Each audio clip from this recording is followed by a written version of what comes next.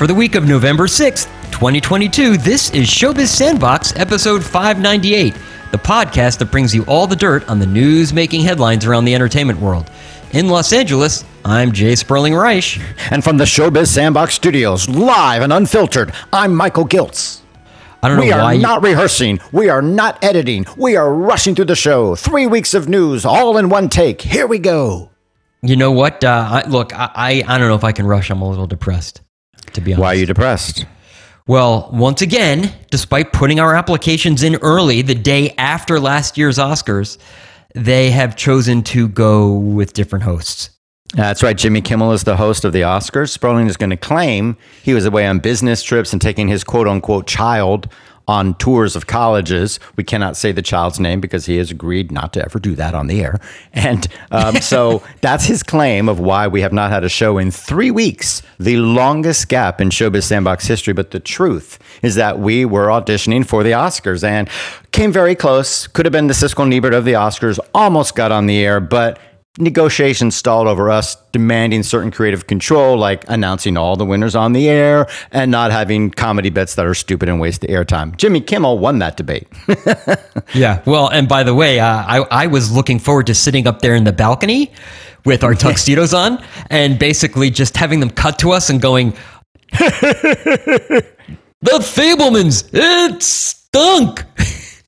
Just like the old men in the Muppet Show. That's right. A lot of news, of course, over the last 3 weeks. Sperling was away on business, and then he was away on a college tour, or a tour of colleges is perhaps the better way to say it.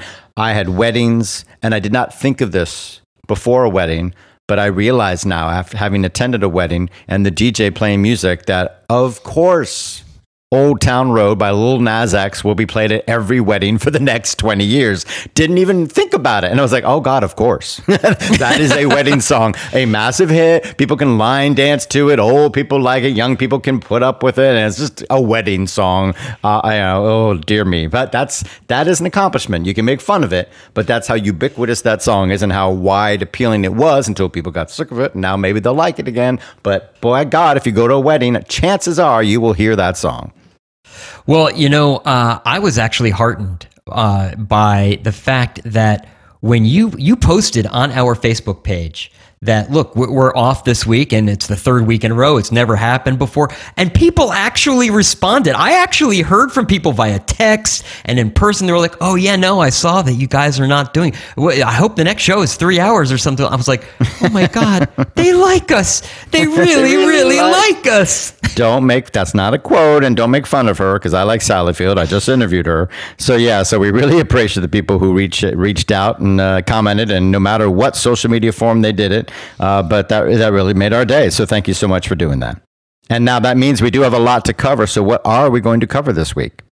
Well, this week on Showbiz Sandbox, as you mentioned, Michael, we have so much to catch up on because, I'm a bad person and we went away. What the heck? I should really read this stuff before. Yes, I did go away on business. The bad person part, I think I probably should have scratched out. But anyway, then after going away on business, I took one of my children on a tour of colleges in the Northeast. So I'm sorry. I promise I'm sorry. Really, I did miss the show when we don't record, mostly because when we don't record, Michael calls me up anyway and talks nonstop for 2 hours about the stories of the day. So I'm pretty much doing it anyway. I don't really save any time after all. Plus, the news is so interesting. I mean, look at Kanye West alone. His crazy talk has finally caught up with him. And we really need to hire a court reporter to cover all the entertainment trials. Seriously. Actually, we should have an entertainment reporter trial person on call 24/7. We'll give you the latest verdicts. On Inside Baseball, we'll tackle streaming because Netflix and Disney Plus and Apple TV and Warner Brothers Discovery and pretty much everyone all made headlines. We were on vacation or working, but all those companies most certainly weren't because they didn't get my memo. I mean, come on. I told them, look, 3 weeks, no news. Pause. Your streamers, press pause. Oh, and by the way, a lot of people died, so Michael is extremely excited. Yeah. Maybe he should be nicknamed The Killer, just so he could talk. I don't know. Anyway, of course, big deal or big whoop. We'll discuss the week's top headlines, but first, as always, we turn it over to entertainment journalist extraordinaire Michael Gill to fill us in on last week's box office and probably the last 3 weeks' box office. And in fact, you know what? It's not that we were gone for 3 weeks. It's that Black Adam has been in the number one spot for 3 weeks. That's right. We're looking at box office around the world.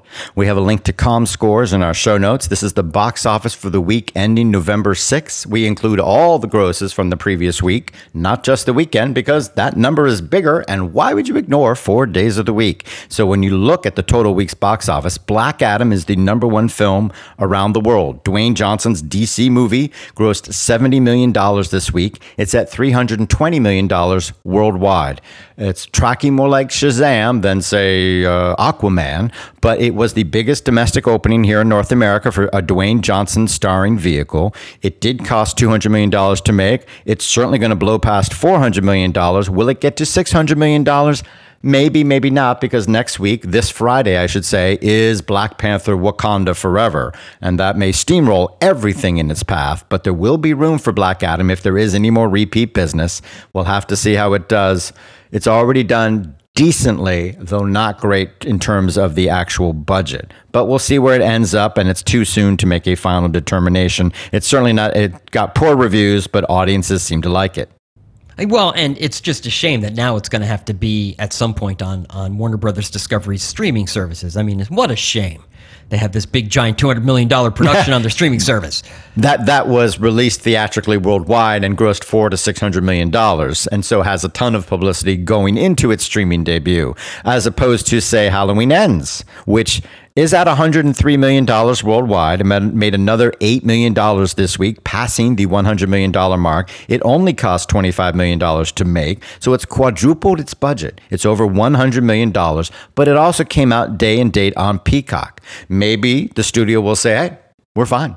We don't care that we could have made maybe $200 million if we'd gone theatrical only. We're happy that some people could watch it right away on a streaming service. We know that a Halloween flick, meaning a holiday scary movie, not Halloween franchise, has a short half-life after Halloween has ended. And that's true for the next few weeks, I guess, though horror is always a perennial. But they could have made maybe a lot more money, but they may look at that and say, we're fine. But Ticket to Paradise is an old-fashioned movie. That's the second biggest movie around the world. That's the romantic comedy starring Julia Roberts and George Clooney.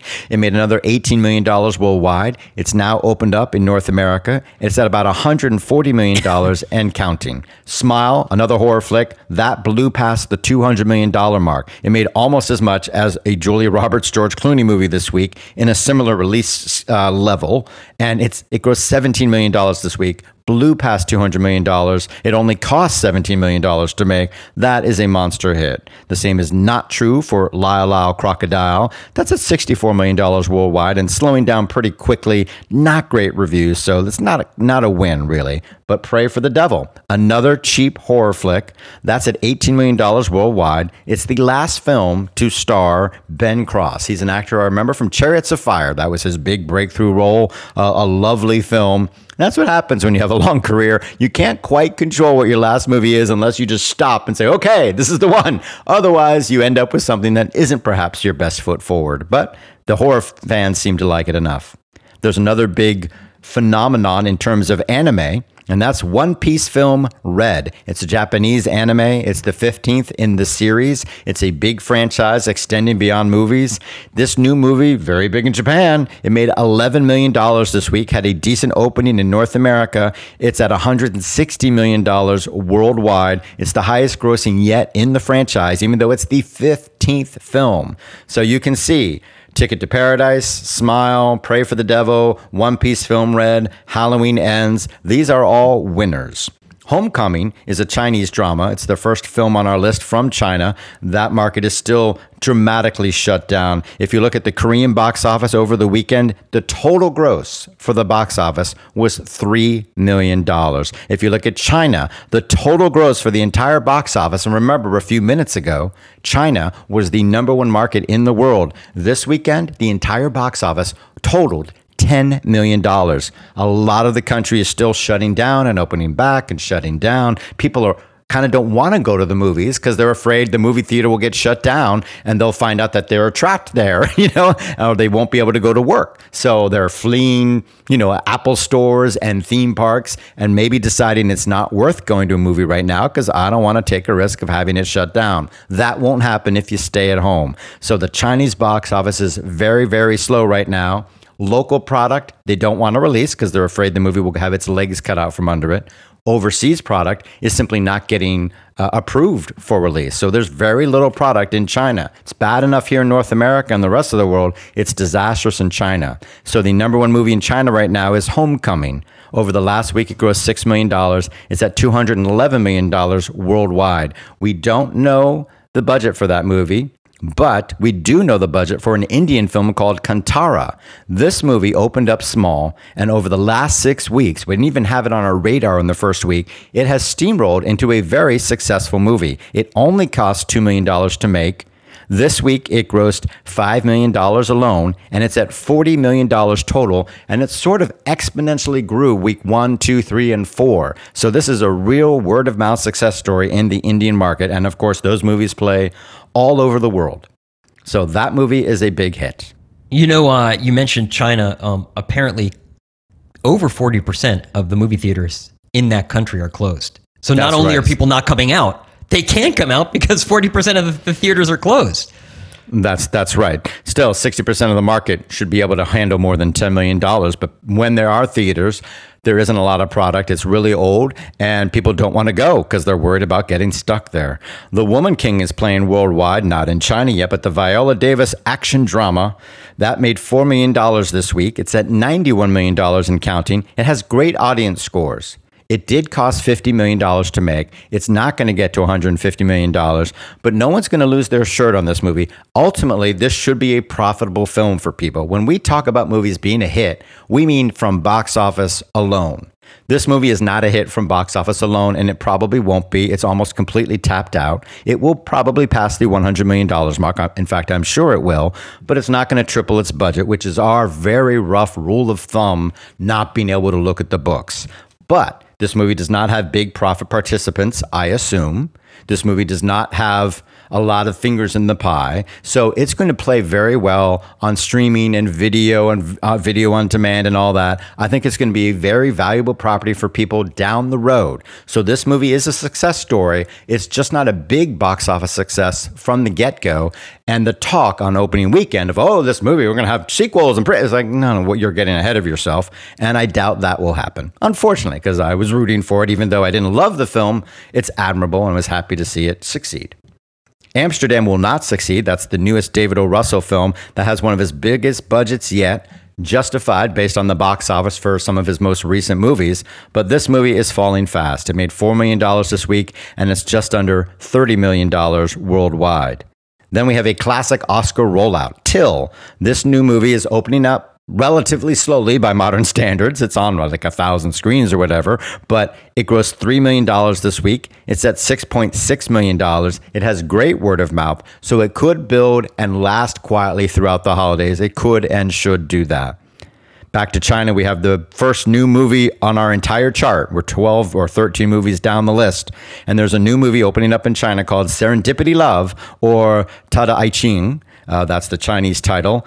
Translated into English, I think that's Ta's Love. So it's very confusing to me how it translates into Serendipity Love, but maybe I'm not understanding that right. If you speak Mandarin or Cantonese, you're a Chinese speaker and you're fluent, tell us what the proper translation of that title would be. Yes, you can write to us, dirt@showbizsandbox.com. That's DIRT@showbizsandbox.com. Or you can call and leave us a voicemail. We love to get voicemails. We'll play them on the air. The number to call is 888-567-SAND. That's 888-567-7263. We're also on Twitter, @ShowbizSandbox is our handle. Although I guess, should I be saying these days, we're on Twitter for now? Because we're also on Facebook. Facebook.com/ShowbizSandbox is where you can like our page. And I realized what would have been funny is if I started saying that in Chinese. Oh, that would have been great. Yes, I also don't know Chinese. I don't. And by the way, when I say on the air, I mean like we'll just play it in a future episode since, we're not on the air per se. they got it. So next is, I'm going to jump through the rest of the list. You can look at our full list on our charts if you follow our link to showbizsandbox.com. The Palme d'Or winner, Triangle of Sadness. Sperling is rooting for that movie, at least as a commercial prospect. It made $2 million this week. It's about to hit $10 million. Scrolling down, we have a Korean thriller called Confession. Remember, the Korean box office is really, really slow. Over the entire week, this new movie grossed $2 million. It's at $3.7 million total. Not setting the box office on fire, and that's the number one film over the weekend. The French have remade the film The Toy, which was also a remake of another French film called The Toy. This one is called The New Toy. It's doing okay. It's at $5.6 million. And we caught up with Mrs. Harris Goes to Paris. It's at $21 million now. It cost $10 million to make. But go back to The Woman King for an argument about how this movie may not triple its budget, but it's going to be a solid library film for whoever made it, and it's going to be a winner when all is said and done. Tar by Cate Blanchett. I saw it. I was not impressed, but it is expanding decently. It's at $3.7 million, and it hopes to have a long Oscar run. Don't Worry, Darling is almost done, tapping out at $85 million. Again, just like Mrs. Harris and The Woman King, it ain't going to triple its $35 million budget. It's going to, more than double, 2.5 times it perhaps, but it will probably be a solid library film. It's a winner commercially for all involved. And what did you think of that one scene in Tar, that one take scene at Juilliard? That's not a spoiler, by the way. As art, or as I had many issues with it. I don't think it's giving anything away. You can stop for the next 90 seconds if you don't want to know anything about it. But she gives a class at Juilliard and is dealing with a student who has issues with old dead white composers. My problem was that he was such a paper tiger, the student. I mean, it wasn't like he said, I don't like Wagner because he's so anti-Semitic and Hitler embraced him, or somebody who was horrible and hateful around enslaved people. He doesn't like Bach or Beethoven because he had a lot of kids. I mean, really? Yeah. That's the villain, the villainous woke student that she wants to take down and mock and belittle. It just, if it had been an actual, real, nuanced discussion of something about that would have been a lot more interesting to me. Instead, the student was an idiot and presented as such. And then she takes him down, and she is hateful in the way she does it. She doesn't need to belittle him, but it's just, come on. A real actual debate of nuance would have been a lot more interesting and realistic than that sort of, I don't like Bach because he had a lot of kids. I mean, come on. He had 8 or 9 kids. By the way, 5 of them died, at birth or very young, which happened a lot in those days. So really only had 4 kids who made it past childhood. So not so awful in that context, but anyway, I thought I had lots of issues with the film. Well acted, well made as such, but really the third act especially fell apart for me. But an admirable film, and the actress who played her wife in the movie, Cate Blanchett's wife, I thought was very good. I apologize for not knowing her name. A few other films we caught up with. Bros, the queer rom-com, that's tapping out at about $13 million worldwide. The Spanish animated film Tad, the Lost Explorer, and The Emerald Tablet. That's made $30 million worldwide, pretty much tripling its reported budget. And an independent film that's doing very well commercially, Martin McDonagh's film, The Banshees of Inisherin, sure to be an Oscar contender. That's already at $10 million worldwide. Sometimes it's hard to track those really small movies as they grow, like it was in England, but not here, and wasn't on the worldwide charts quite right away. And so we lost track of it. We can't tell you how much it made compared to last week, but right now it is at $10 million worldwide. So we talk a lot about box office, and I think Martin Scorsese had something to say about that. He was complaining. He thinks it's awful and distorting and wrong that people focus so much on the box office. I think he means regular people and the regular newspapers, obviously not Variety and The Hollywood Reporter, but he feels like the art of cinema is degraded when all people talk about, or predominantly or originally, is what did it cost and how much did it make? Thoughts? I can understand where he's coming from, and yet at the same time, one of the conundrums, if you will, the catch-22s, if you will, is that to make a movie, it costs a lot of money, especially where he makes movies, Martin Scorsese, in New York City very often, where there are unions and it adds to the cost. And because of that, you need to track how these movies do. You need to focus on that at some point. Well, not as art, not if you're a fan going to a movie on the weekend, or a critic. I don't think he means the studios and exhibitors shouldn't talk about box office. He means in general, movies are discussed almost dominantly about leading with the box office. Black Panther made so much money. That's the first thing people say. Well, think about it. It's like, what's the rating on the tomato meter? How much money did it make? Oh, it must be good. That's pretty much how people are measuring things. You mentioned and that he thinks that's bad. Yeah, and you mentioned that I went to all these colleges with my daughter. Listening to some of these admissions officers talk about, we don't use grade point average, we don't use, the rate of acceptance is a misleading represent. We don't do. Go they don't want to talk about the college rankings. Yeah, I'm is that what you mean? Okay, you don't want to talk about that, but that's the way things are being measured today. So, well, you really shouldn't use college rankings because they're a crock. So yes, they do have a point. Not the college rankings, no, but they're not. No, the college rankings are a crock. Yes, they are. The classic U.S. News and World Report college rankings are completely distorted now. I'm talking about the standardized testing and the grade point average versus the. Well, there's lots of problems with standardized testing too. Right, exactly. But anyway, Martin Scorsese thinks it's gross to talk about box office. I'll bet Spielberg doesn't. Mic drop. But Martin Scorsese, when you look at his chart, a good half, if not slightly more, are commercially successful. And actually, in the last 10 years, he's had more winners than Hugo lost a lot of money, but The Wolf of Wall Street and Leonardo DiCaprio and some other movies, they've made a lot of money. The Last Temptation of Christ was a box office winner. So his story isn't so bad. So I don't think it's sour grapes because his movies are not huge box office hits. In fact, Taxi Driver, Last Temptation, The Wolf of Wall Street, those were winners. Though one of his best movies, Goodfellas, was not a commercial hit at the box office, but like those earlier movies we talked about, they were a success. I think Goodfellas was a good movie to have made for the price that they made it. But yeah, if you don't want to talk about box office, make all your movies for $5 million. Yeah, correct. And by the way, thanks to Deadline for a great roundup of worldwide titles. They've been doing it the last few weeks. They put out a China story. They put out a Korea story. They've been consistent about it. I'm not always seeing that in the trade, so it's really appreciated. China year to date, with all those closings, it's at about 3.8 billion versus almost double that. North America is at over 6 billion. China is down 60% from 2019, so it's nowhere near where it could or should be. But that's the pandemic for you. A lot of people, of course, are laying off people in the last few weeks. Warner Brothers Look at us. Discovery. We laid off our entire staff. Our entire staff. 3-week vacation, everybody. Enjoy. Yeah, unpaid.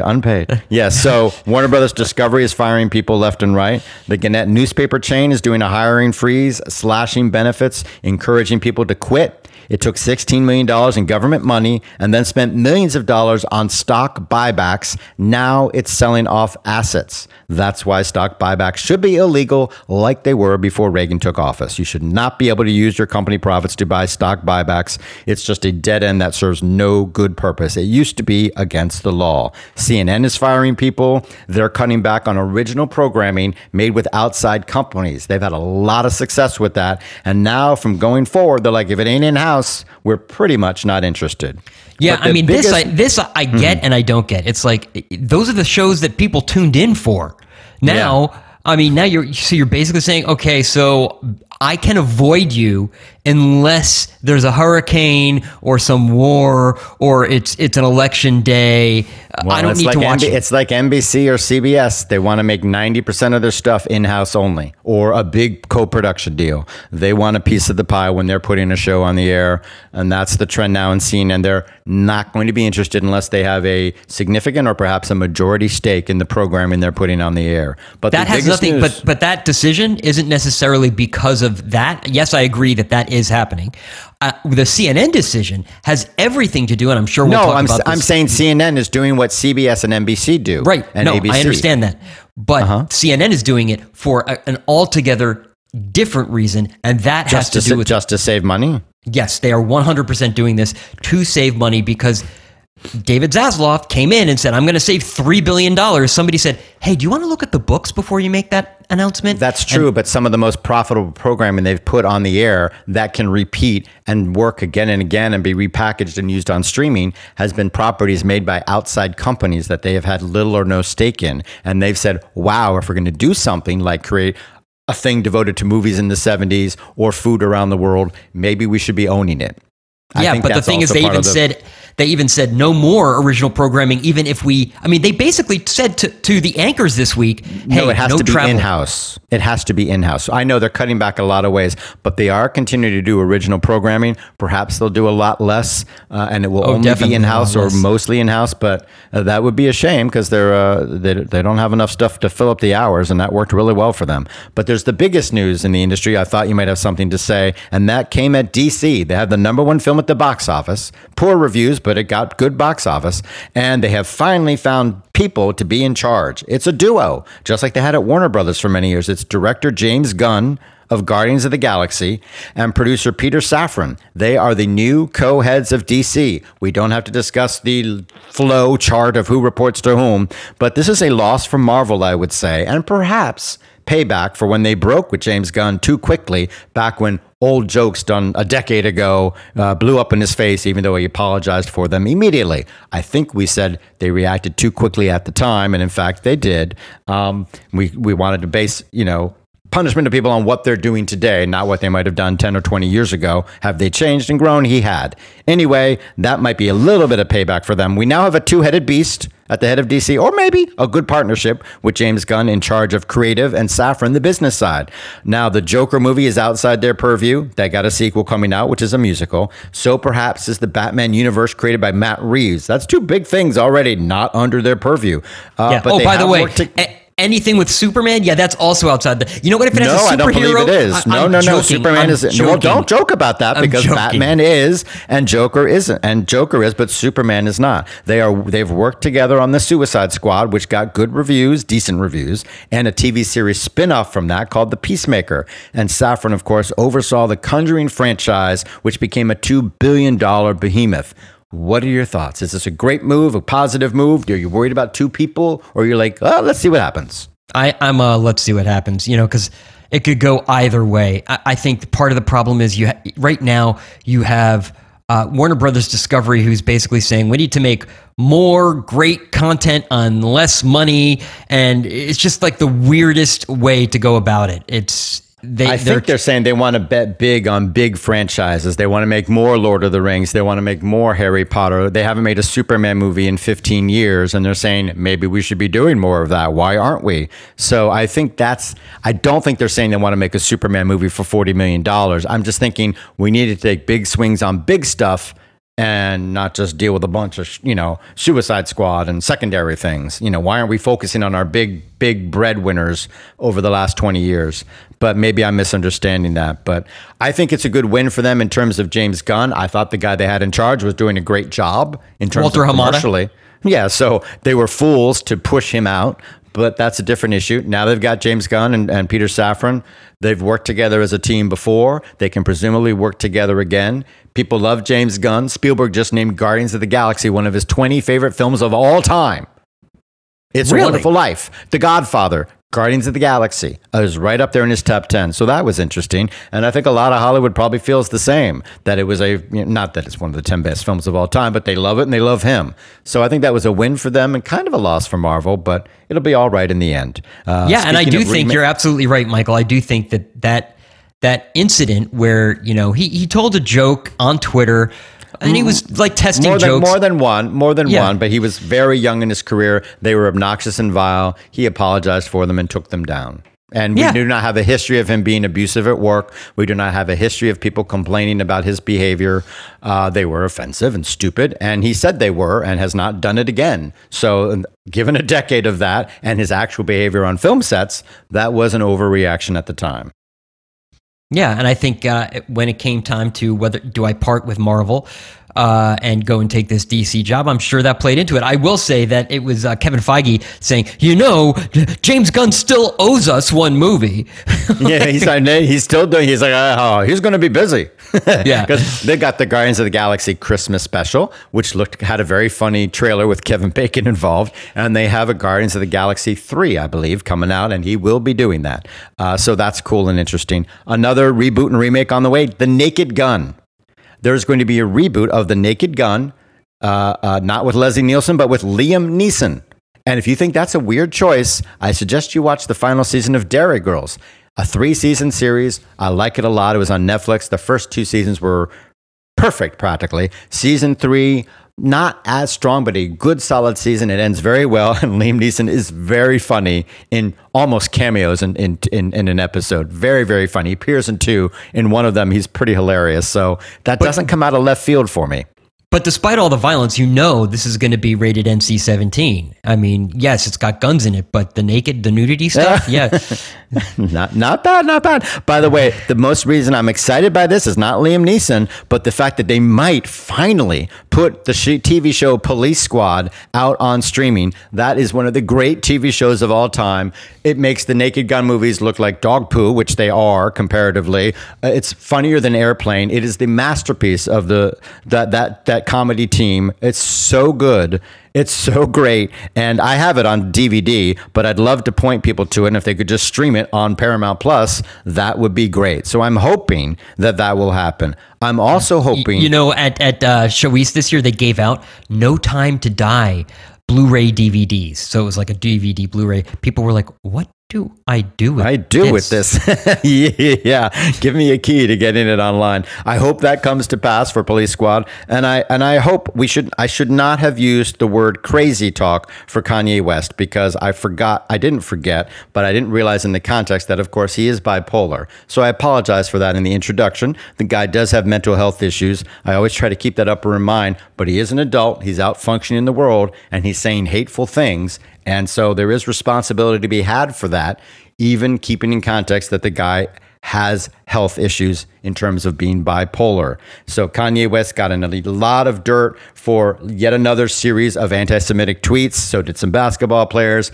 Kim Kardashian took the high road this latest time. And you're in trouble when a Kardashian gets to take the high road on you. So his lawyer has left him. CAA dumped him as a client. A documentary film they've been working on for years has just been shelved, and pretty much everyone is putting distance between themselves and West.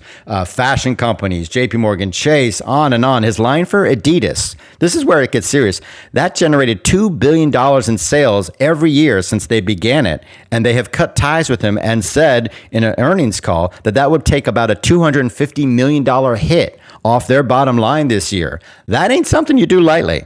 Gap also cut ties with him. Later, he showed up at the headquarters of a shoe company, Skechers, with a film crew. They had to escort him from the building and release a press release saying, he showed up unannounced, he was not invited, and we have nothing to do with him.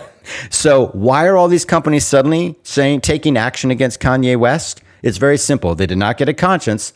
It's fear.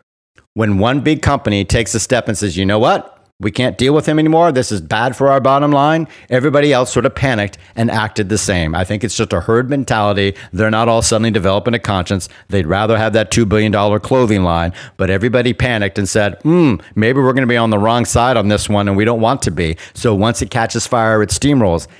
They should have done this, but they should have also done it long ago. But you wish the guy gets the treatment and the help he needs, but that doesn't excuse his ugly, ugly behavior. I agree with you, and it's a shame because I also agree with something else you said. Mental illness is an illness. It is a disease. Yeah, but it's not a get out of jail free card in terms of your behavior. Yeah. In fact, and I wish I could remember the documentary I saw where it was filmed inside a psychiatric hospital, where one of the characters, one of the patients they followed, he would start making these noises and hitting himself on the head, not damaging himself, but every time he started this routine, which he couldn't help doing, he wanted to stop, he just couldn't help doing it. He was put like a Tourette's. Yeah, he was put in this one room and the door was closed behind him. And so it got to the point where when it started, rather than wait for he just walked to the door. He just walked to the door, was like, come on, let's get it over with. Put me in the room. I can't stop this. And it's almost the same thing with bipolar disorder. It's like, do you think Kanye West, does he think all of these things? I don't know. But I do know he can't control, much like Charlie Sheen, they can't control it. It's a horrible illness. I don't know that bipolar affects your anti-Semitism. You can be bipolar or you can be healthy and still be filled with hate towards another group. So I'm not sure that bipolar forces you to make anti-Semitic comments. Most people who are bipolar, I assume, do not spew hate. So maybe you're saying it's akin to Tourette's. I don't know, but he's paying public consequences for his public actions, and that's probably best. And I'm glad that happened, and maybe he'll get the treatment he needs. By the way, if you want to look at mentally ill people, the best place to go is not, insane asylums or whatever they're called today to be polite, mental health institutions. It's mostly the prison system, where I believe over 50% of the people have mental health issues, which is a crime and a dreadful thing. And it shows that we're housing the mentally ill in prisons, this horrible dehumanizing atmosphere. But that's a story for a different day. But it does segue us right into our legal section. Harvey Weinstein is on trial again, even as he serves a lengthy prison term for being convicted of sexual assault or whatever the charges were of sexual misconduct. Danny Masterson, the actor from That 70s Show, his rape and sexual assault trial is in progress even as we speak. Paul Haggis, his rape trial has begun. I believe they've just approached, they're getting ready to the final summation. Kevin Spacey went on trial and it's over. He was found not liable. Being not found not liable under the law is not the same as being found not guilty, or somebody saying, oh, he's innocent. Sadly, sorry, you don't get a free pass just because you didn't go to jail or were found guilty in a civil trial of what you did. The ugliness spewed against actor Anthony Rapp by Kevin Spacey and his lawyers is kind of absurd. And a man in Rent and a TV series is painted as, sexually jealous, self-hating, jealous of Kevin Spacey's career, all this ugly nonsense. There's just no reason to think Anthony Rapp made up this story whatsoever, and multiple other men have come forward. So in the court of public opinion, Kevin Spacey is still guilty of sexual misconduct. Sorry about that. Cuba Gooding Jr., however, pled guilty. He was accused of sexually harassing and forcibly kissing women in restaurants and bars. One woman in particular came forward and sued him. He has pled guilty to a misdemeanor. He has spent 6 months of counseling for alcohol and behavior. He stayed out of trouble. He will not have a criminal record, and hopefully he will have the help he needs to not do that again. Chris Albrecht of HBO, and now Legendary. Has he done something bad new? No, but we knew for a long time that he has a history of dismissive attitudes towards women. He has physically assaulted an employee who worked under him. He choked her, and then he mocked her to other employees. And he was also accused of physically assaulting and choking a girlfriend. Legendary knew all this, and they hired him anyway. Employees at Legendary said, wow, we have reservations because, misogynist. But they hired him anyway. But a new book is coming out reminding everyone of his history. And now suddenly Legendary has put him on administrative lead. Yeah, this was essentially, a lot of people are looking at Legendary saying, you got a huge problem because you hired him with all of this being known. It was very public. It was self-inflicted wound. A self-inflicted wound. Yeah. Yeah. Scrubs co-executive producer Eric Weinberg, he was denied bail and taken into custody on multiple rape charges. CBS and disgraced CEO Les Moonves are paying a combined $32 million, give or take $1 million, for hiding allegations, attempting to silence victims, lying to the public, and misleading investors all over Les Moonves' sexual misconduct over the years. And finally, and most sweetly, Alex Jones has been ordered to pay nearly $1 billion to Sandy Hook families. Remember, their children were slaughtered in an unspeakable tragedy, and then Alex Jones intentionally lied to the world, saying they were faking it all, and the families found themselves hounded and facing death threats, being accused of dismembering their own children and more. And I don't know what you call what he does, but it ain't media and it ain't journalism. It's just profiting off misery and woe. So good to see. It's profiteering. I mean, ultimately, and unfortunately, the way Alex Jones has set his companies up, he's basically said, oh, well, that company's bankrupt, so I can't, Well, they're also able to personally sue him. I believe he's not going to escape because of, shell games like that, but we shall see. It certainly is hard. They will never get $1 billion. His businesses will perhaps collapse, or maybe he'll still be able to make millions of dollars like he has because he's been wildly wealthy off peddling his lies and hate, but we'll see what happens. You're right. It can be difficult to collect, but it also complicates his life tremendously. Now, while you were on your And trip, by the way, for those saying, "Oh, well, look, you're free speech. You're ruining this man." Yes. I will say, Yeah. Nick Denton. Okay, if you recall Nick Denton and Gawker, I'm not saying he was any better. I'm just saying that business was pretty much obliterated by a lawsuit. Just like but this. that was an argument on the other side that people said a billionaire used their money to target that business, and try and find anyone that they could. The argument was that, well, nonetheless, publishing a sex tape of Arnold Schwarzenegger, I think it was. No, it was I think Hulk Hogan. Or Vin Diesel, not Hulk Hogan. It was the other guy. It was the governor, Jesse Ventura, or was it Hulk Hogan? I think it was Hulk Hogan. Hulk Hogan, the union busting guy, who I'm not a fan of either. But yes, whatever was going on with Gawker, people felt there that, a billionaire targeted them and looked around for a lawsuit so they could pummel them into the ground because they didn't like them. And they saw that as a potential free speech. In this case, it's Alex Jones bringing it on himself by publishing lies and hate. That's not journalism. No. It's a very gray area. You want to be careful. This isn't a close call.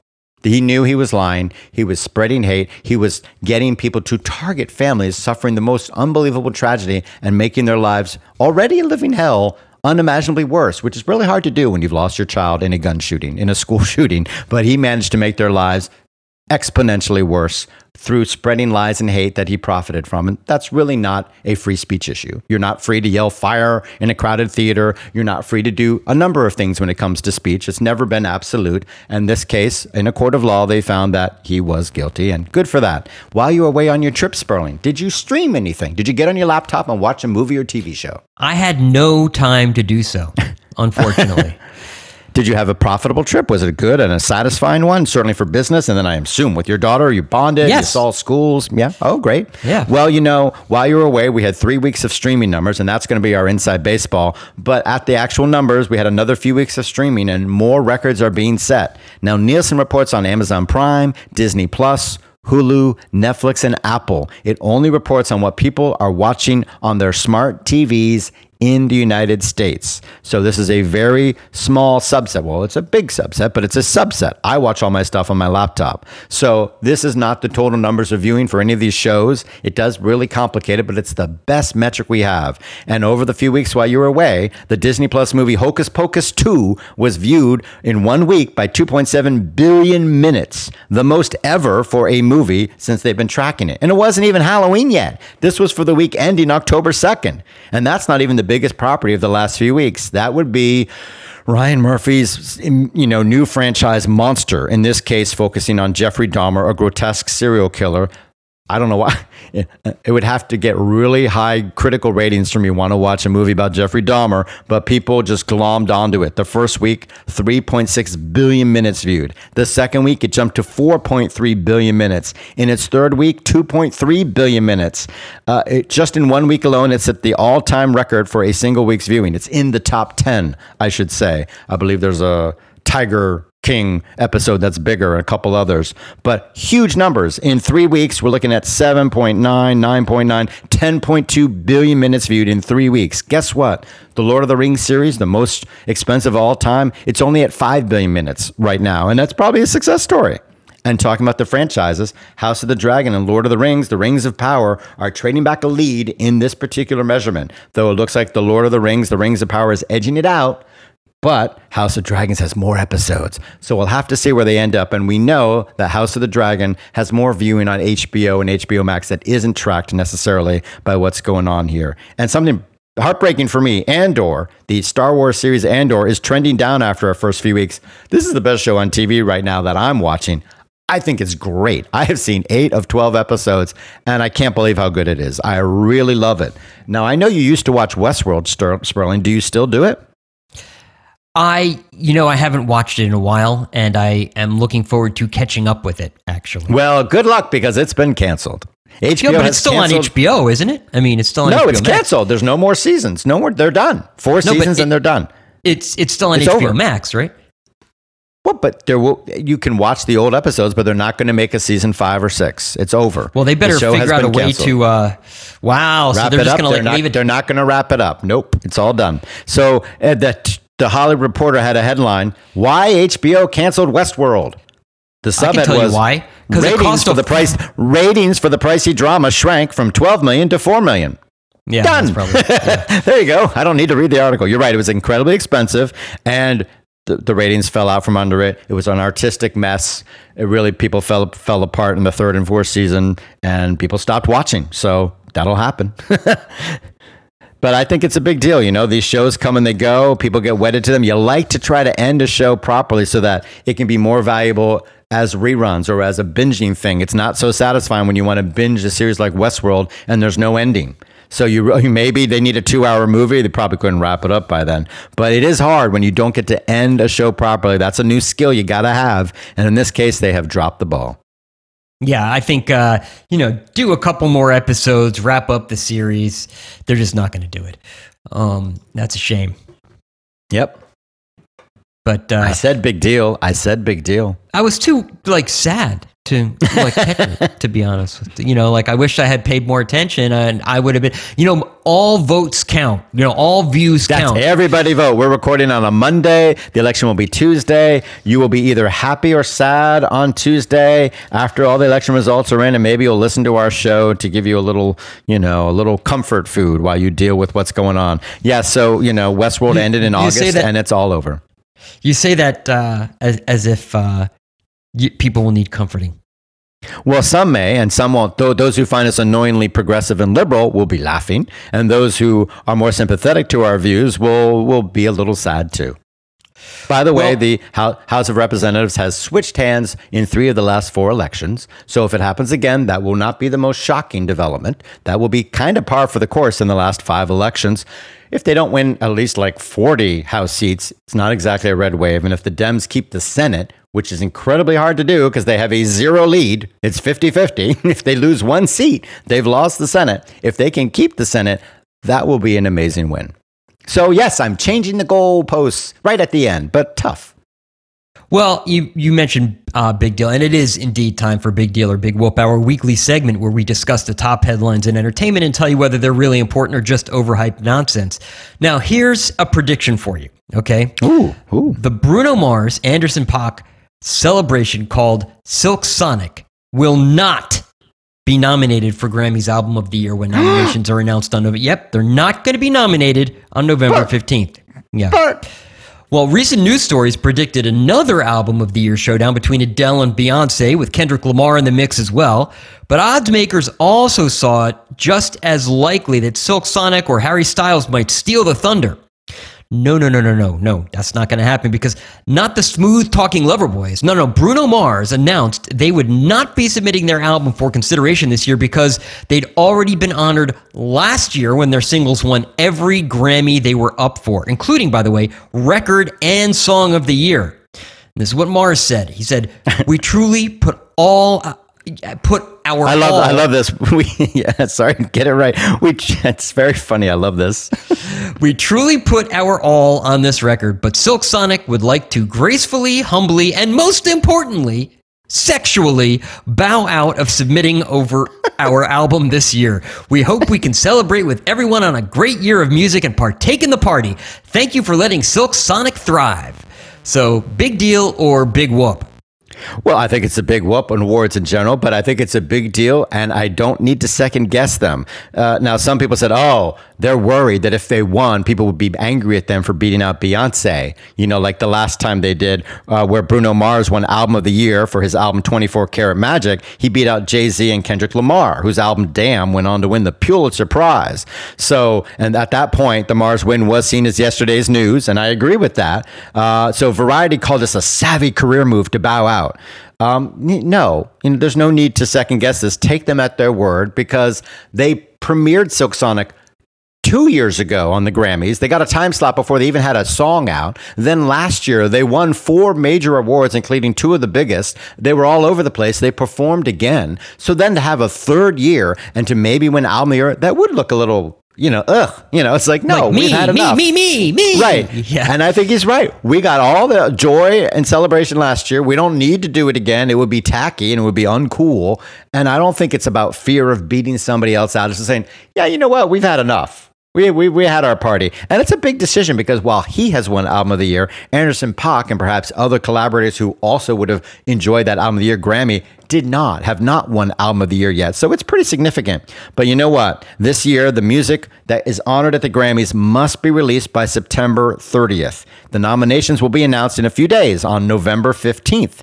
Now, albums out after the deadline, but long before the Grammys are held on February 5th, will not be eligible. The problem is every year, some of the biggest albums of the year come out in November and December because of the Thanksgiving, Black Friday holiday season and the Christmas shopping season. So they're just killing themselves with their calendar. You're always going to have a gap from when you have to close the nominations and then have the award ceremony. There's always going to be a 3 or 4 month gap, but it should come early in the year, not in November and December. That's insane. Hold the Grammys in May or June. Let them lead into the summer touring season and the song of the summer season. And so albums out by December could be eligible. Guess what? Already out and not eligible for this year's Grammys or coming out, Taylor Swift, the biggest album of the year. Bruce Springsteen, Charlie Puth, Gorillaz, Red Hot Chili Peppers, Arctic Monkeys, Carly Rae Jepsen, Smashing Monkeys, one of my favorite bands, Ways Blood. Yeah, they wouldn't get nominated.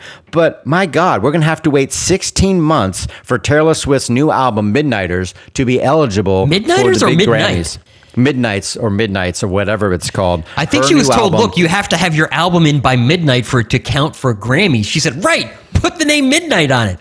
She has immediately had the biggest album of the year, the biggest week of the year for an album, both in sales and streaming. The most, I think, physical products sold already just from 1 week. Don't hold me to that, but certainly it will be. And it certainly set a 1 week record. She has the entire top 10 are songs by Taylor Swift. Now, that's the first time ever that's happened. Drake had 9 of the top 10 just a year ago. And of course, the Beatles back in 1964 had the top 5. That's how hard that has been. Even with all the changes, they're only beating this now. So the Beatles having the top 5, which was so cool back 60 years ago. And now Taylor Swift has the entire top 10, and we could be honoring this album in May, which would be very natural and good. The Grammys really need to move the Grammy ceremony. I know May and June is problematic. You got Olympics, you got stuff, you got baseball. People are outside. But it doesn't matter. Do it in March. Do it in March. You got plenty of time. Screwing over November and December is ridiculous. You're shooting yourself in the foot, and junk like Bruno Mars and Taylor Swift having to wait 16 months and feeling like who cares anymore, which would be fair. So they really need to change their calendar. Well, something else is changing. The Performing Rights Organization, BMI, is changing to a for-profit model. Like the not-for-profit ASCAP, the job of BMI is to collect royalties for songwriters and publishers based on airplay on the radio and bars, at sporting events, and those kinds of venues. The money is then distributed back to the rights holders. Newer performing rights organizations like CSAC and Global Music Rights are for-profit companies. BMI says being a not-for-profit kept it from finding a buyer and stymied business deals. It couldn't raise financing to invest in technology and other ideas because the money coming in was supposed to go right back out again. Now it can make strategic moves that will benefit BMI and the songwriters and the publishers it represents, or, at least that's the idea. Big deal or big whoop? I have no idea. Neither do I. I'm not sure if this means they're going to be in a different legal category or whether as a for-profit company, they will have a different mindset. Other companies are doing it. That doesn't necessarily mean it's a good idea. ASCAP is still not for profit. If you know and you want to, I tried to find out an idea of whether this seemed like a good idea and where people stood on it, and I was at a loss. If you've got an opinion, please share it to us. Sperling gave you the info. It ain't easy to make it on Broadway. Okay, Phantom or no Phantom, which, by the way, you want to talk about ads. Yikes, Phantom of the Opera ads are all over the place in New York City right now. The Pulitzer Prize-winning musical A Strange Loop announced it will close in January after just 9 months on Broadway, making it the third shortest run for a Tony-winning Best Musical in history. It joins Dear Evan Hansen, which closed in September, Come From Away, which closed in October. The Music Man and Beetlejuice will both be closing in January, and Phantom of the Opera, as I just mentioned, closing in February. Don't fret too much. Hanson, Come From Away, and Phantom. They were all huge hits and hugely profitable. The Music Man was a sure thing, so to speak, which just didn't click, especially when Hugh Jackman wasn't around. And A Strange Loop was always a bold roll of the dice. It was to me, well, I'll let you explain it, Michael, but does this mean that because, it wasn't kind of a mainstream musical that it's a big whoop when it closes, or what do you think? I think it's a big whoops. Shows will always close. But I was annoyed by the media coverage because they said things like, it's the shortest run in memory. I'm like, well, there's only like 60 years of Tony Award history. You can check all the things. So I went and did the work. The shortest run for a Tony-winning Best Musical was Stephen Sondheim's Passion, which ran for 280 performances back in the 1994-1995 season. And boy, was that a great show. I loved it. I saw it twice. Hallelujah Baby from 1967 ran for 293 performances. And A Strange Loop ran for 314 performances. So do the work, people. But yes, it was a roll of the dice. It was bold.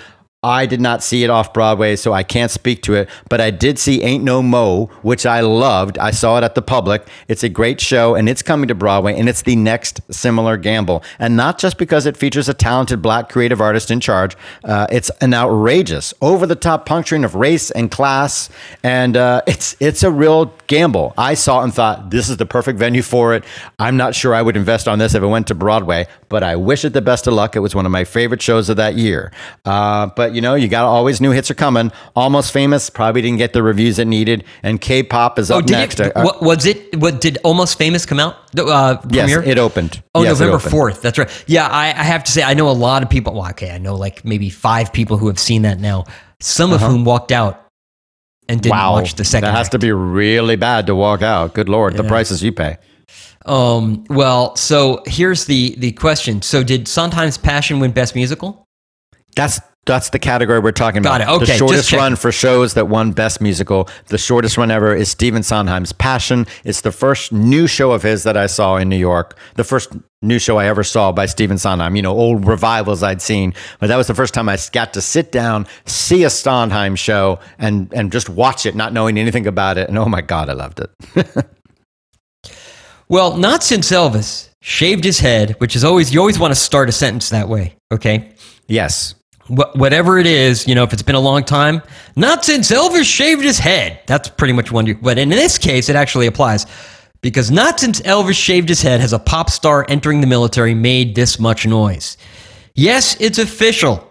The BTS army must resign itself to the fact that Korea's biggest band, and arguably, by the way, the biggest band in the world, is joining the real army. All Koreans are obligated to perform some military service, but many athletes and artists get a pass due to their public contributions to Korean culture and the like.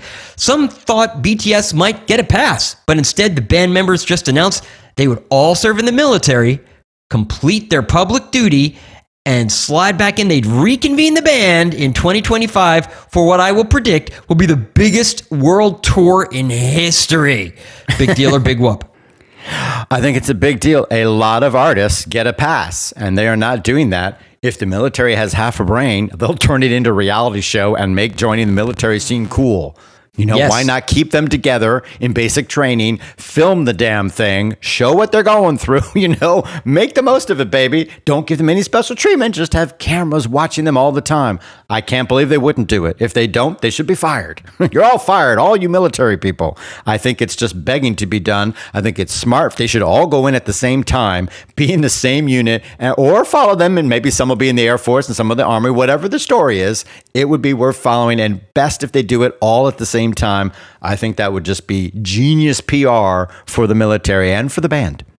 I would want to be in the Star Force. I don't know if Stargirl is in the Star Force, but it's a good try. Well, okay. Oh, actually, Star Girl. Okay, this is when I saw this. You mean Space Force? Yeah, Space Force. Is that what I said? Star Force or Space Force? You said Star Force. It's probably an anime series. Anyway, going on to the next Space Force story. is what I meant. So my joke was really bad, actually. So bad it was way off. I said Star Force because I'm looking at this story about Star Girl, which I had no idea even existed, and now it's no more. The not-so-secret identity of Courtney Whitmore, Stargirl, the TV series, began on the streaming site DC Universe. Episodes aired on the CW the next day, and when the streamer shut down, the CW renewed the series for 2 more seasons. Now the show is coming to a close after season 3. Also ending the season on the CW are the shows Nancy Drew, The Flash, and Riverdale. What's left then? Well, a prequel, I guess, to Supernatural and a lot of cheaper programming, as its new owners decided they'd like to channel, to finally, what's the best word for it? Make a profit. That's what they want. Thank you very much. Big deal or big whoop? It's a big whoop, of course. Sorry for the people involved. However, there's also the Walker, Texas Ranger and a spinoff from that show. So Supernatural has spread out into 3 different shows, I think, in terms of the stars from that show.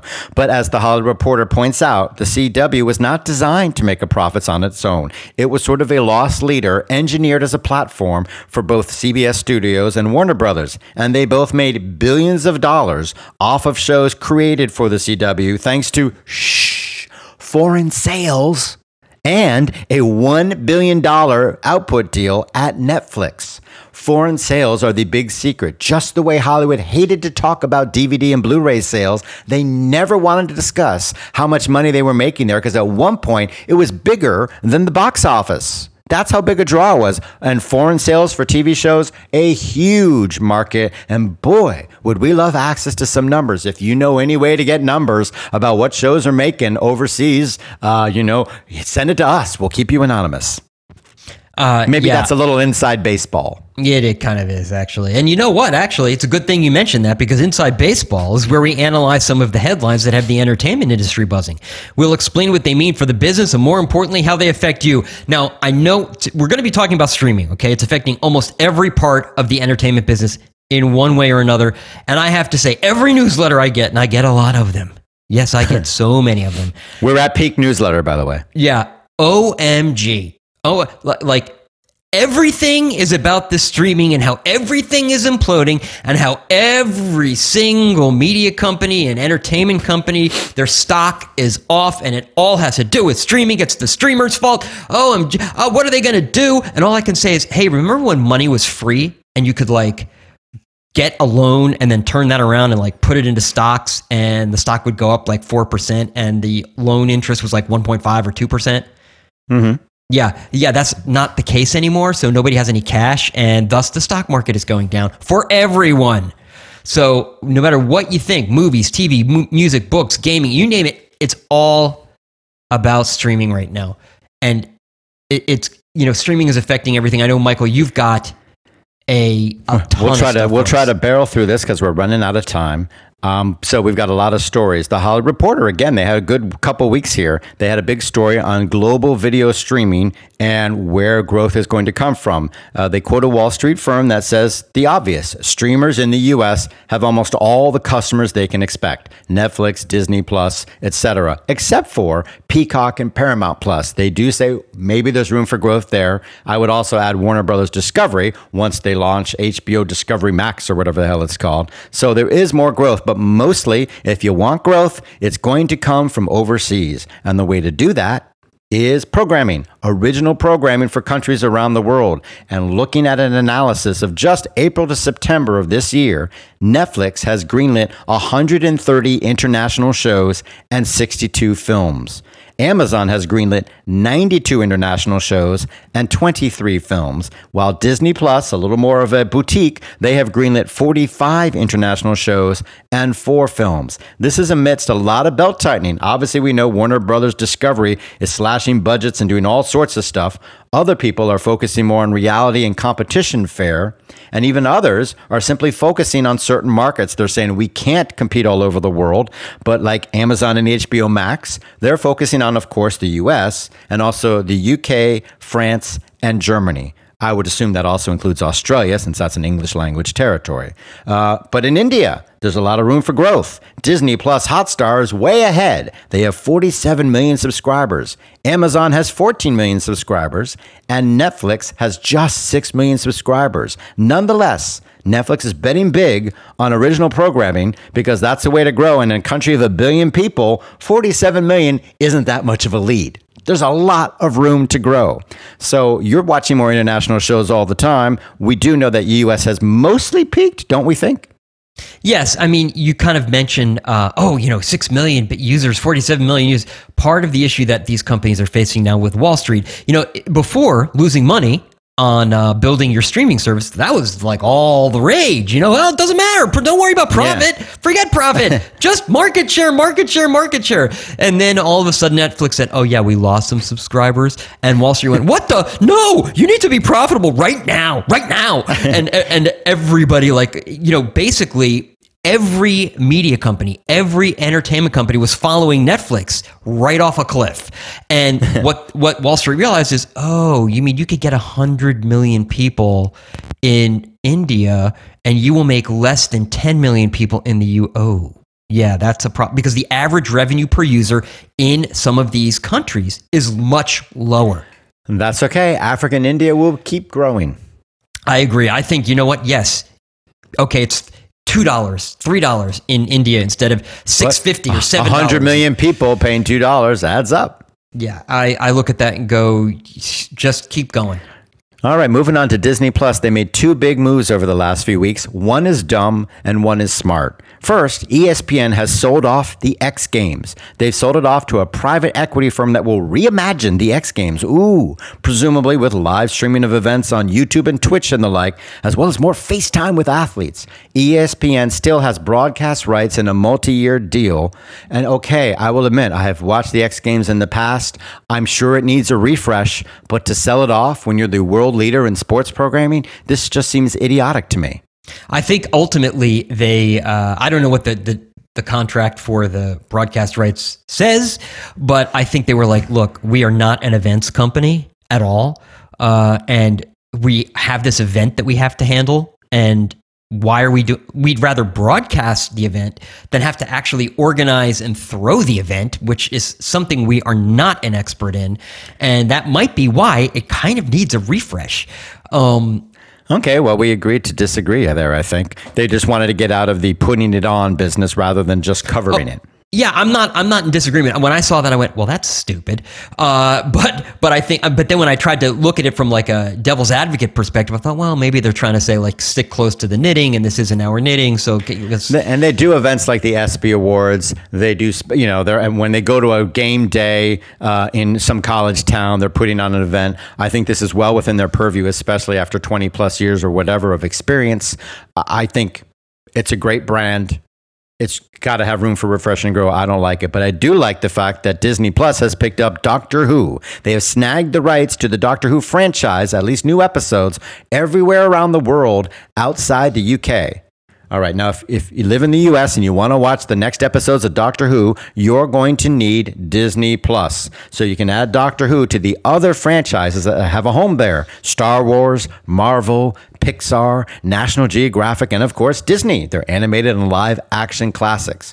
In the US, this maybe isn't a big deal. They've been playing on BBC America new episodes, so switching from BBC America to Disney Plus is not that big a deal. But Deadline points out, quote, over the years, the show has been a permanent fixture on broadcasters such as the ABC in Australia and TVNZ in New Zealand. It has also aired on many public and commercial channels and numerous BBC-branded services all around the world. So moving from all of them losing Doctor Who, a flagship brand, and having to go to Disney Plus is a big, big deal. So let's realize that it's not just movie theaters that are being affected by streamers. Right. It's TV, it's music, it's everything. Right. It's unclear to me. I tried to find out. They clearly will have the new episodes.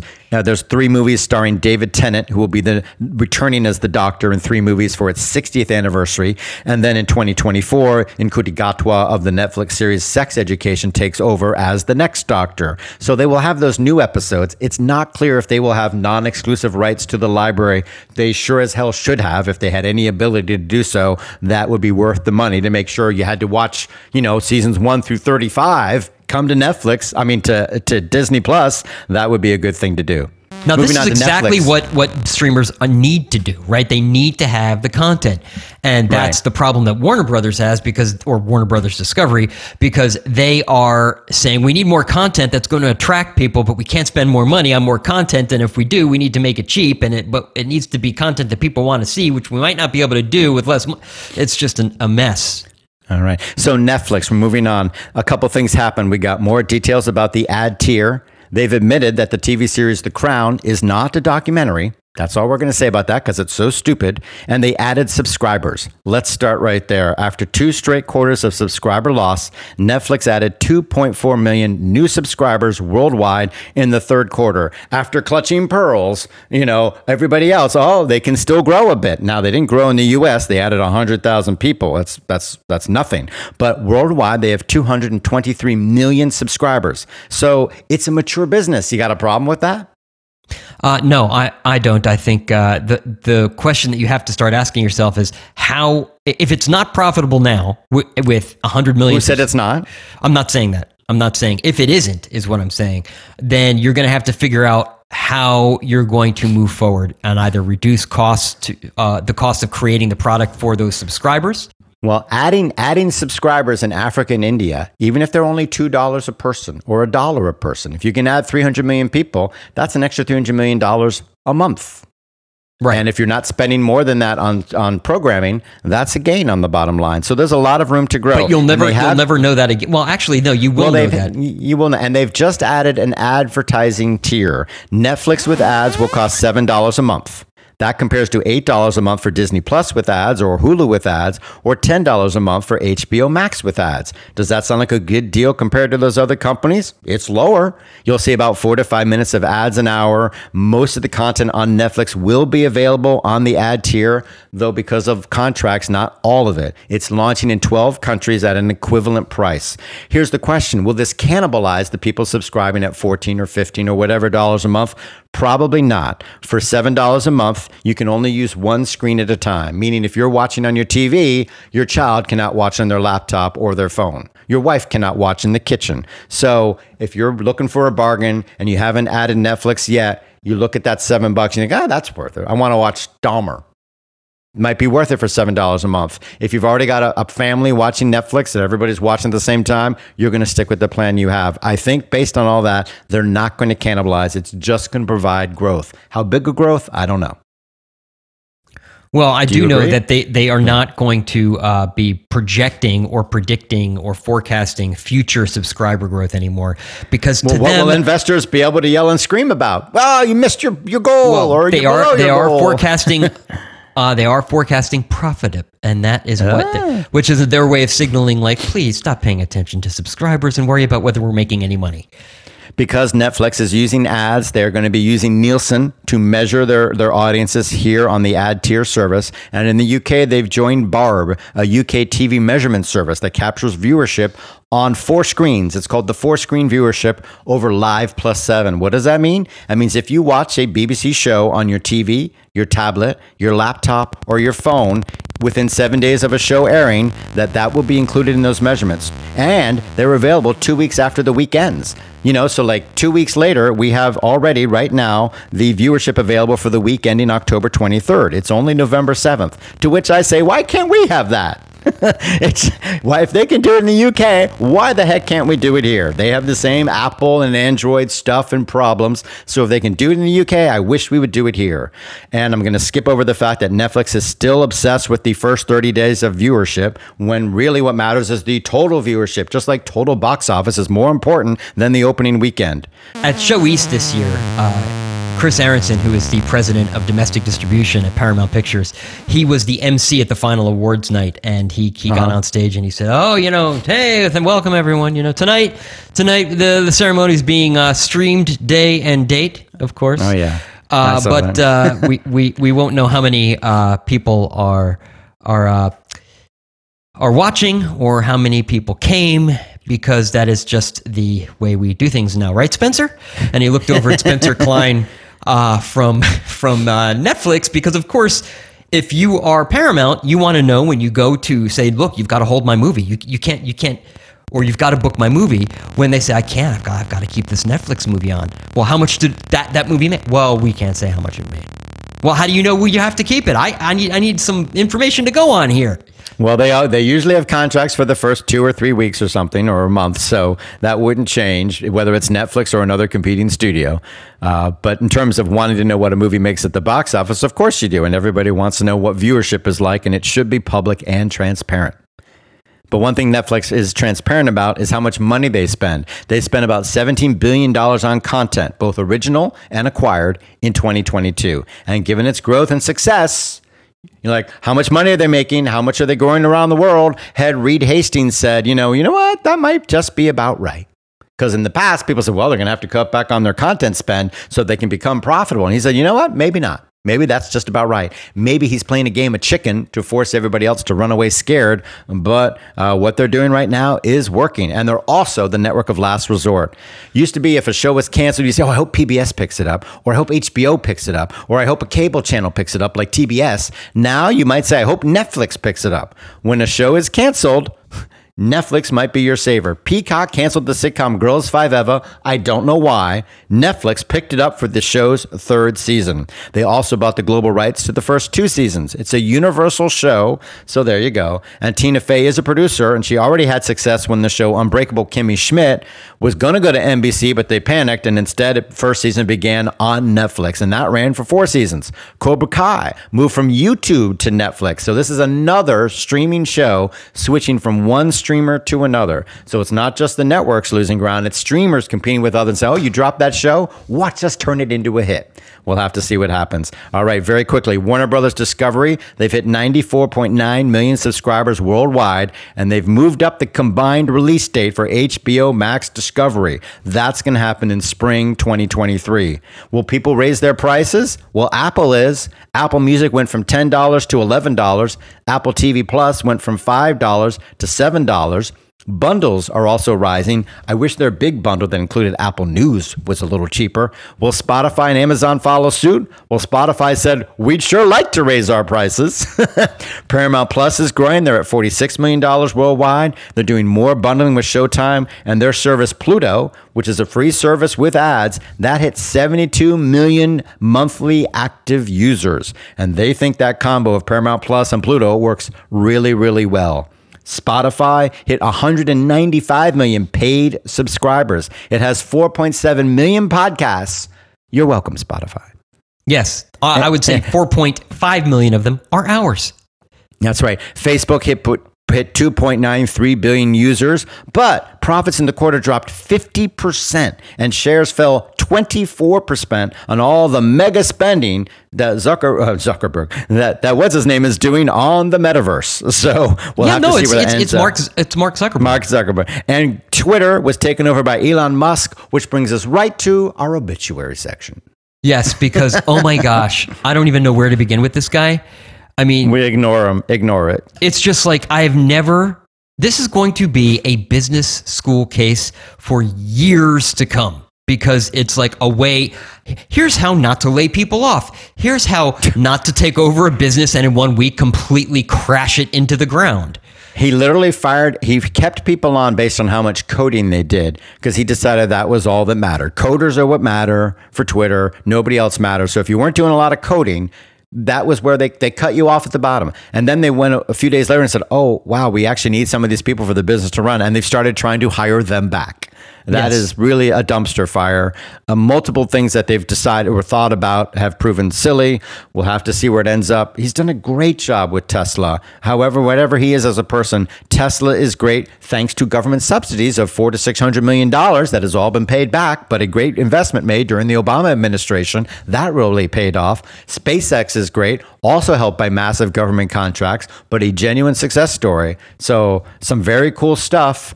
But boy, this is not good. Well, when you look at this business, and I know this isn't what we're supposed to be talking about now, the business will have to pay $1 billion a year just to service the debt. The business itself has never made It's never been profitable. Well, that's why he wants to make some money somewhere, somehow. Yeah. Well, that brings us to our obituary section. Please check it out. We have a little write-up on all these people, some more substantial than others, and we're just going to pull out one factoid from each of them. We had an obit for Sasheen Littlefeather, and after that came out a number of columns and stories about her indigenous backstory and whether that was valid or not. A great, interesting story in the San Francisco Chronicle, followed by one in the Variety, and another one, I believe, in the Wall Street Journal or somewhere else. We have links to all three of them. It's an interesting debate. It's an ongoing debate in the Indigenous American community. It's really interesting. One factor I didn't know about when reading her Wikipedia page after this all came out, that it's not so clear what her history is ethnically. She posed for a Playboy spread back in the early 70s when she became famous, and it was called 10 Little Indians. This was before her Oscar fame when she came. I was like, oh. And in a rare case of discretion, Playboy chose not to run the piece. So thank heaven for small blessings, but they never ran their spread of 10 Indigenous American women called 10 Little Indians. Oh my God. But anyway, Jerry Lee Lewis died, a major figure in rock and roll history, an ugly private life. However, right before he died, coincidentally, I did for the first time listen to his album, Another Time, Another Place. It was a country breakthrough in 1968. It revived his career, at least on the country charts, and gave him a decade of major success. And it's a great, great album. He was the last surviving member of what's known as the Sun Records $1 Million Quartet. That's when Elvis, Carl Perkins, Johnny Cash, and Jerry Lee Lewis got together in the studio and banged some songs out. And a fifth member of the quartet is Roy Orbison. But that's a great group of people, and he's the last one to go. Jules Bass. Jules Bass, man. I was like, when I told this to people, they were like, who? I'm like, Rankin Bass? They were like, who? I was like, Santa Claus is coming to town. They were like, no! Rudolph the Red-Nosed Reindeer. Yeah, exactly. Yes, the stop-motion animation that they made famous, or they perfected, or whatever you want to say. The Rankin Bass people really had a big impact. Jules Bass died at 87. Rankin was the artist, and Jules Bass was the writer and lyricist. And in my mind, the TV series Santa Claus is Coming to Town is the Citizen Kane of holiday specials. It's widely available to rent. They did animated versions of The Return of the King and The Hobbit for television. Peter Jackson even did visual homages where he did a shot-for-shot remake of a shot or two that was taken from their animated special for The Return of the King when he was doing The Lord of the Rings. So that's pretty cool. The irony is that of course, spoiler alert, you mentioned Citizen Kane of holiday movies, Rosebud. Given what Rosebud is, I don't want to. It's a sled. Oh gosh, you can do that. It's been 70 years, 80 years. Yeah. So it's snow. Santa Claus is coming to town. Snow sled. Okay, never mind. Oh, okay. Yeah, there's a link there. You're right. Yeah. Did you ever watch the documentary film American Movie? No, I have not. Our in-house film critic, Aaron Rich, says it's one of his favorite films of all time. Not documentary films, full stop. He loves the movie. It's certainly a cult classic. It debuted at Sundance, I believe. Yes, it won the Grand Jury Prize for documentaries. It's now a cult classic at the very least. And musician Mike Shank, who appears in the movie, is a big reason why. He died at 56, and he's best remembered for his sweet, supportive turn in that film, while a friend of his is trying to make an indie horror flick called Coven. So, it's a movie well worth watching. And Carly Simon, she just got into the Rock and Roll Hall of Fame, and within 1 week, her sister, opera singer Joanna Simon, died of thyroid cancer, and Lucy Simon, her other sister, died of breast cancer. So a really hard week for Carly Simon. Joanna Simon was a major opera singer. Lucy Simon won Grammys for children's albums that she did. She did some solo albums, and her big success story was the Broadway musical, The Secret Garden. Quite a hit show. It's going back onto tour in LA in February. So she had a great career as well. Moving on, Dennis Verkler, the Oscar-nominated film editor, he died at the age of 80. You've had a wild ride when an editor can work on movies like The Fugitive and The Hunt for Red October, and a flop like Xanadu. To which he probably would say, hey, you should have seen the movie before I edited it. Among his other credits are the equally notorious and equally gay superhero flick Batman and Robin, as well as everything from the Bad News Bears Go to Japan to Rob Zombie's reboot of Halloween. The Fugitive, by the way, was ranked by fellow film editors as one of the best edited movies of all time, ranking 39 out of 75 movies. It's just below West Side Story and just above A Clockwork Orange. The number one film on that list is Raging Bull. We've got a link to it in our show notes. Did you ever listen to the group Migos, Sperling? I did not, but that's not saying much because I'm me. That's right. Well, you're pretty hip. You try to listen to new music, but the Atlanta-based hip-hop trio Migos lost one of its three members. Rapper Takeoff died, unfortunately, in a shooting at a party. Tragic and sad news, as is the news about Aaron Carter. He's the brother of Nick Carter from Backstreet Boys. Aaron died at 34. He was Nick's little brother. He enjoyed a huge burst of pop fame starting when he was 9. Child stardom is a really dangerous, difficult thing. But Emmy winner David Davis knew when to walk away. He is an Emmy-winning producer, and he was a major player in the 70s as both a writer and producer. He started with junk in the 60s, like My Mother the Car and Gilligan's Island. He ended up at MTM Productions. That's the place he wanted to work at. He worked on The Mary Tyler Moore Show. He directed part of the episode of Rhoda, where she got married. That's pretty great. And then he co-created 2 of the best sitcoms of all time, The Bob Newhart Show and Taxi. Why was Bob Newhart a psychologist? Because Dave Davis was in therapy and said, hey, let's make him a psychologist. And here's the weird thing. First, he recommended Julie Kavner for the role of Rhoda's sister on the show Rhoda in 1974. Then he developed a relationship and ended up marrying Julie Kavner in 1976. She, of course, is the voice of Marge Simpson on The Simpsons. Here's the really cool thing, and if you know what's going on here, to let us know. In 1979, after co-creating The Bob Newhart Show and Taxi, he retired. He basically did nothing else. He was a minor consultant for Brooks when he went on to make like Terms of Endearment and stuff like that. He basically did nothing after that. Did he just say, you know what, I'm done. I got all the money I need and I'm happy? I don't know. Did he go fishing? I don't know. I couldn't find out anywhere, but more power to him. I hope he stopped because he was just happy and done. I know Leslie Jordan wasn't done. He's an Emmy winner from Will and Grace, and he died in a car crash, sadly. He was still on the TV. He was in the sitcom Call Me Kat, which is still airing, where he played a gay baker. He was just one of those flamboyant character actors. He flourished on television and movies. And he's in a long line of campy queer character actors, people like Paul Lynde and Sean Hayes, at least when he was on Will and Grace. And he did win an Emmy for Will and Grace. I spoke to him, and he loved every minute of his fame. Angela Lansbury died. I can never cover enough of everything that she did. But the happy news is one of her last roles was as the bird lady in Mary Poppins Returns. Not a great movie, but a nice, sweet cameo. But Murder, She Wrote is one of the great flubs of all time. This show was in the top 15 for 11 years on CBS. It aired on Sunday, following 60 Minutes. It was a lock. Then after 11 seasons, CBS decided to move it to Thursday, opposite NBC's juggernaut Friends. What a ridiculous thing. Is that their idea of counter-programming? Old people got to figure out where it's moved to, and young people are never going to watch it? It crashed out of the top 50, and that season was its last, and the finale was titled Death by Demographics. So, oh boy, was that a bad mistake. DJ Art LeBeau died. He had a very significant career in radio. He was on the radio for about 75 years, beginning when he was a teenager in 1943. One of the first DJs to develop a personality on air, making themselves a draw, not just saying, here's the next song.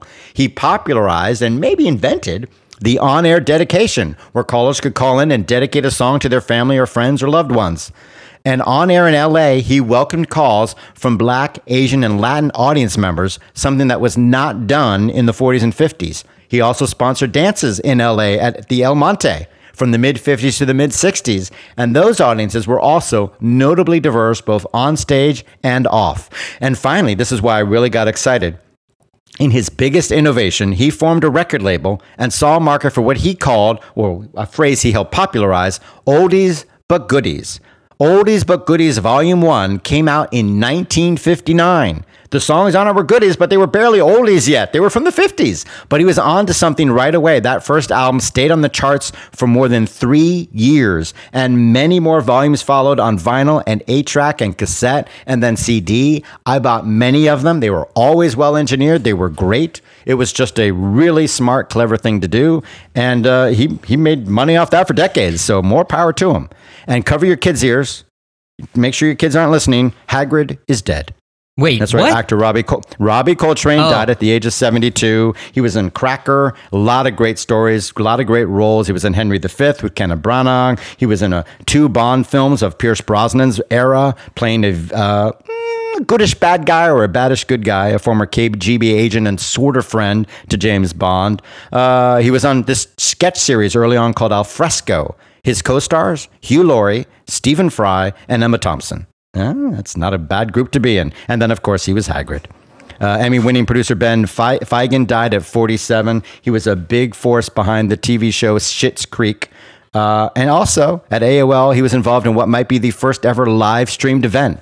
So he's part of, streaming history. He died of prostate cancer. And Ian Whittaker, the Oscar-winning pancreatic cancer. He died of pancreatic cancer. Oh, I wrote it wrong?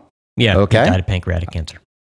Okay, thank you very much. I apologize for that. And Ian Whittaker, the Oscar-winning set director, died at 94. I believe he died of prostate cancer, but maybe I'm wrong.